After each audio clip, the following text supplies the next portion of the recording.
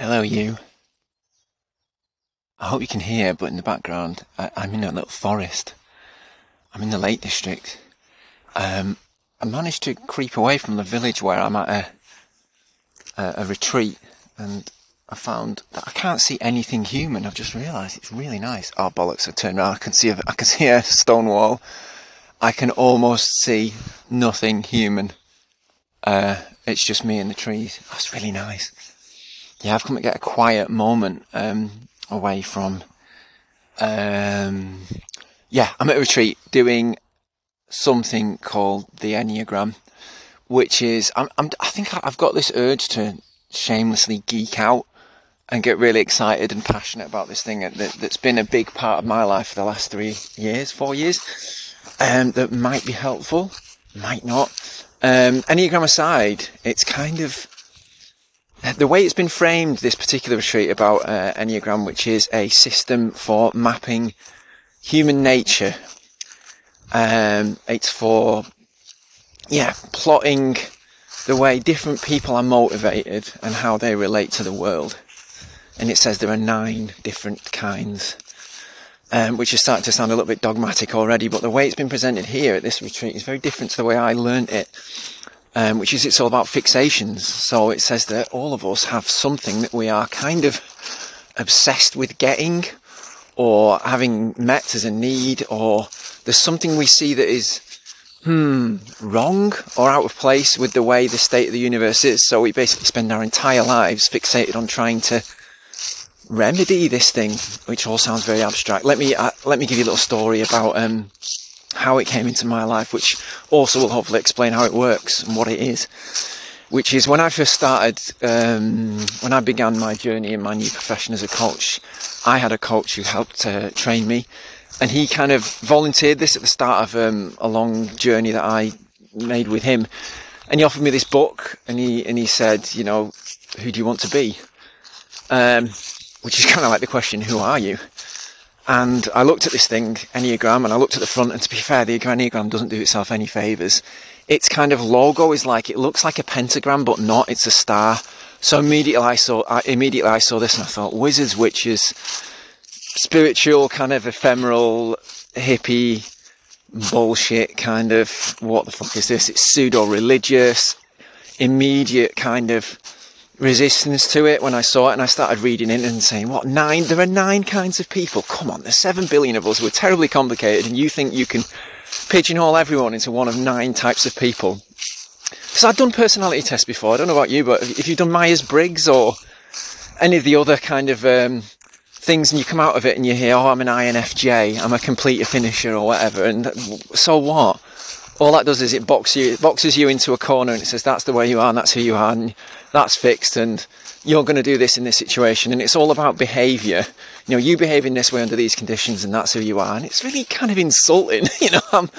I'm complicated, and I'm not sure, how does this help me? I kind of already knew that about myself, so what? Which is where I got with most personality things. But so my reaction to Enneagram was one of it's more of this. And it was judgment. I was like, this is bullshit. This is weird. I was really suspicious and didn't trust it. But that told me a lot about the way I react to things that don't meet my standards. I found out that ethics and morals and doing the right thing is really important to me. I've known this for a long time, kind of intuitively. It sort of motivates me. I have strong reactions to things that I'm prone to black and white thinking, right and wrong, that kind of thing. And judgment comes into it. I judge things in this box or that. And that was my response to the Enneagram, which immediately gave me an enormous amount of clues about how I might fit in with this system. I looked in and found out, sure enough, there is a predisposition amongst a particular kind of personality for judgment and standards and ethics and wanting to do the right thing, called perfectionists. And there's 8 other types that explain the different kinds of motivations, other things we fixate on. Perfectionists fixate on perfection. What else is there? There's achievers, they fixate on success and being perceived as successful. There are people who fixate on harmony and wanting peace among other people. They want everyone to get along and have a nice time, and that's their motivation. And there are 9 of these, to put it really plainly and simply. But the trick about Enneagram that makes it different from Myers-Briggs and any other personality test you might have, horoscopes, anything like that, the difference is it says, this is who you aren't. The Enneagram doesn't say, you are this kind of person, you are this personality. It tells you who you are not, which puts it in a different category of model or framework or whatever you want to call it than other stuff. It's by learning this, you can discover, this is my ego, these are my defense patterns, these are the survival skills that I have had, that I've learnt, or that I developed, or that I already had, depending on how you look at it, to cope with life. So, I mean, this is not Enneagram now, but general psychology says that we develop behaviours as a way to adapt and get what we want and need in the world, and to help us cope with stressful situations when we feel unsafe. We develop patterns of habits, behaviours, and they inform the way we relate to other people and how we get our needs met and how we stay safe. It's very kind of almost instinctual. And a lot of this is, we don't even know what's going on. And that's why Enneagram helps. It helps us spot what's going on so we become more self-aware. The Enneagram doesn't tell you what to do next, though you can go down that route if you want. It essentially says, you might want to look out for this. You might want to become aware of that. You might want to notice that under these particular circumstances, you might react in this particular way. Which I find super helpful. But the way it's been presented this weekend is fixations. This idea that we get absolutely fixated on getting something, fixing something, remedying something in the world. We want it to be different, any other way than it actually is right now, which, if you know anything of the Buddhists, but there are other religions that say that the source of all human dissatisfaction, suffering, pain, loss is all about lost my train of thought. Is all about wanting. There we go. Wanting the world to be any other way than it actually is right now, which is absolutely fascinating. So yeah, I've been on a bit of a journey with the old Enneagram. It started out as just a theoretical point of curiosity, and then when you sort of learn more about your type and others, you start to notice it going on. You start to go, I'm doing that thing.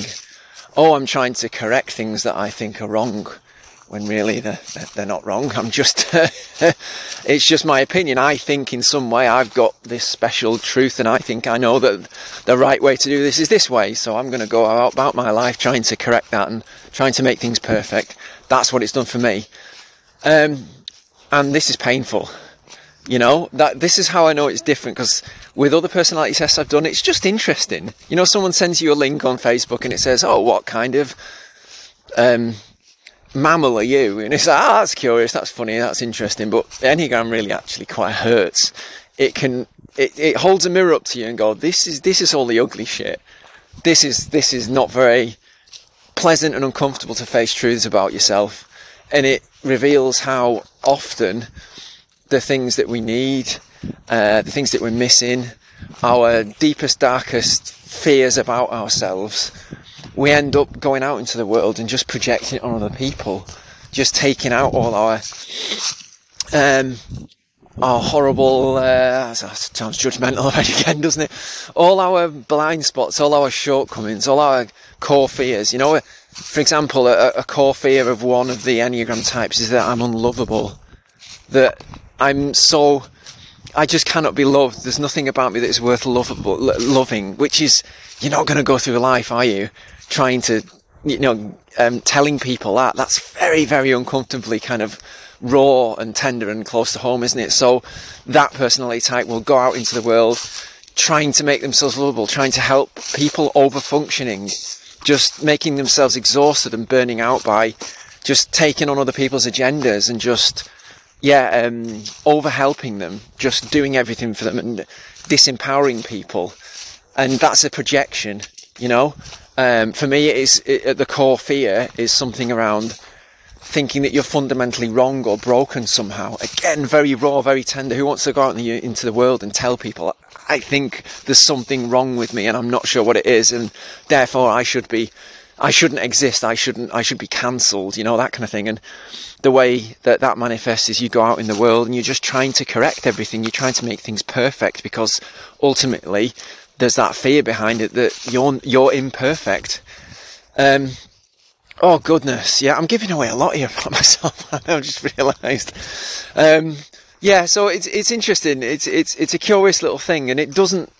One of the things is I get really excited about Enneagram, and I want other people to share that excitement. So I do have a tendency to, any excuse to talk about it, I will, which is why I'm on this retreat. It's just a bit of a way to, deepen my experience of it and my growth path, but also just to geek out with other people who are on the journey. And these are strangers. I've only met one or two of them before, but when we talk about Enneagram, we go, this is the type that I spend a lot of time in. We talk about that, like everyone moves around the 9 different kinds, but we have a home base, I guess you could call it, and it can take years to figure out where that is, but you have a place that you kind of spend most of your time. If you're living out of habit and out of unaware, or you spend a lot of time being stressed, you'll kind of be in that place. And it's just nice to go talk to someone and they go, oh yeah, I spend a lot of time in 9 or in 8 or 6, and you're like, oh, I don't know much about that. Tell me what that experience is like. And you've got this whole language to I guess compare notes and talk about what it's like and where you've come from and where you're going with it, and also to share the stories about how this gets really ugly sometimes. Like a lot of the thing in Enneagram is about a lot of the best kind of like learning about yourself is how your Enneagram type, as we call it, the type you identify with, how that mixes or how that relates with other Enneagram types in relationships or friendship, partners, relatives, family, strangers as well. Like a lot of that involves bumping together, and you can see how when you start to learn about Enneagram, you understand why some people trigger you and other people there's just no chemistry there as well, or some people you're really attracted to because there's something about your type that is craving from another. And for example, like I'm the type that I spend a lot of time in can be quite serious and it's kind of joyless sometimes, and very authoritarian and preachy can be at worst and under stress. And the types that are fun and free and easygoing and very unstructured and spontaneous, like I tend to gravitate towards that kind of vibe, which helps explain that. And so that's the thing in Enneagram as well. It gives you a direction for how you behave when you are stressed, not in a good place, and how you are when you're less stressed, so you're secure and you feel like you're growing and going places, and you move around these 9 types, which is again another distinction between Enneagram and like Myers-Briggs or other personality types, and is that you float around, you're not fixed. The Enneagram is absolutely about not being fixed. If anything, if you completed the Enneagram game on hard setting, the level you would get to at the end, the completion that would be that you've transcended and escaped it. I guess you could think about Enneagram as a kind of like a prison, or I've heard it described as like a trance. We walk through life unwittingly not knowing about these patterns of behaviours and habits and who we are, or never even thinking about it, and we just keep tripping up and getting stuck, which happens no matter how kind of into Enneagram you are or not. I don't claim that anyone who's really into Enneagram goes through life painlessly and has it all sussed. It probably makes it harder because you're aware it's going on, something will trigger you and you'll go, oh, it's that thing again. I should have known that. I know that about myself. I know that about other people. So why am I still doing it? And that really stings. It just feels kind of inevitable sometimes. And you think, yeah. So yeah, I guess the completion you'll get on the end of the Enneagram is you've transcended or enlightened and you're free from any of this unconscious kind of fixated behaviour on the world, and you just what's the word? You just see through it. You're just at peace. You accept it.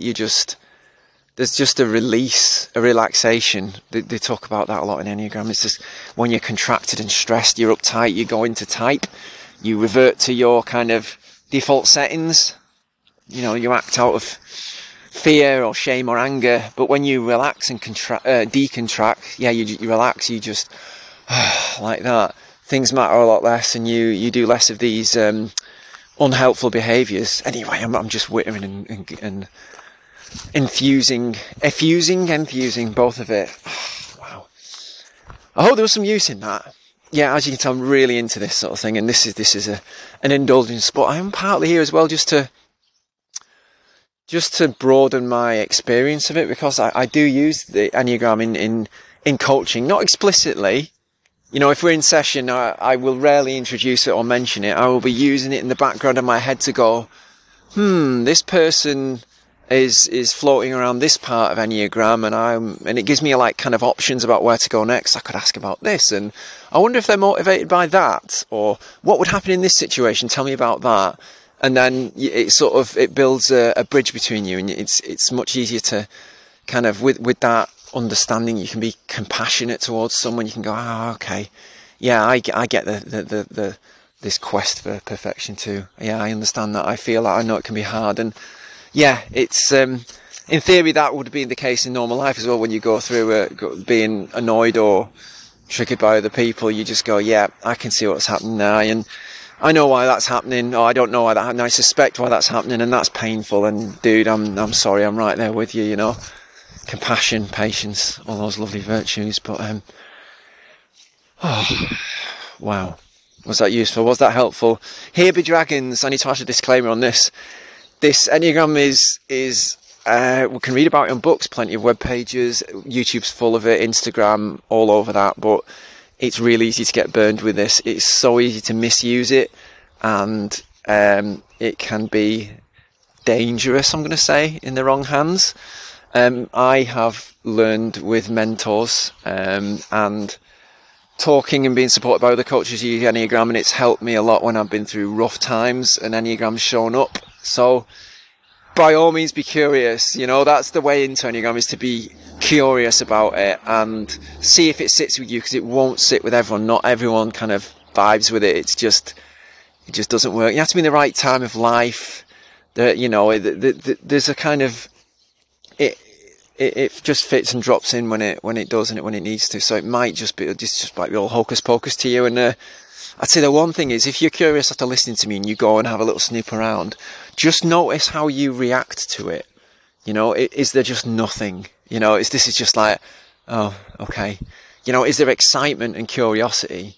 Is there resistance? Is there like a kind of, is there judgment, or is there loads and loads of questions about it? You know, is there just apathy?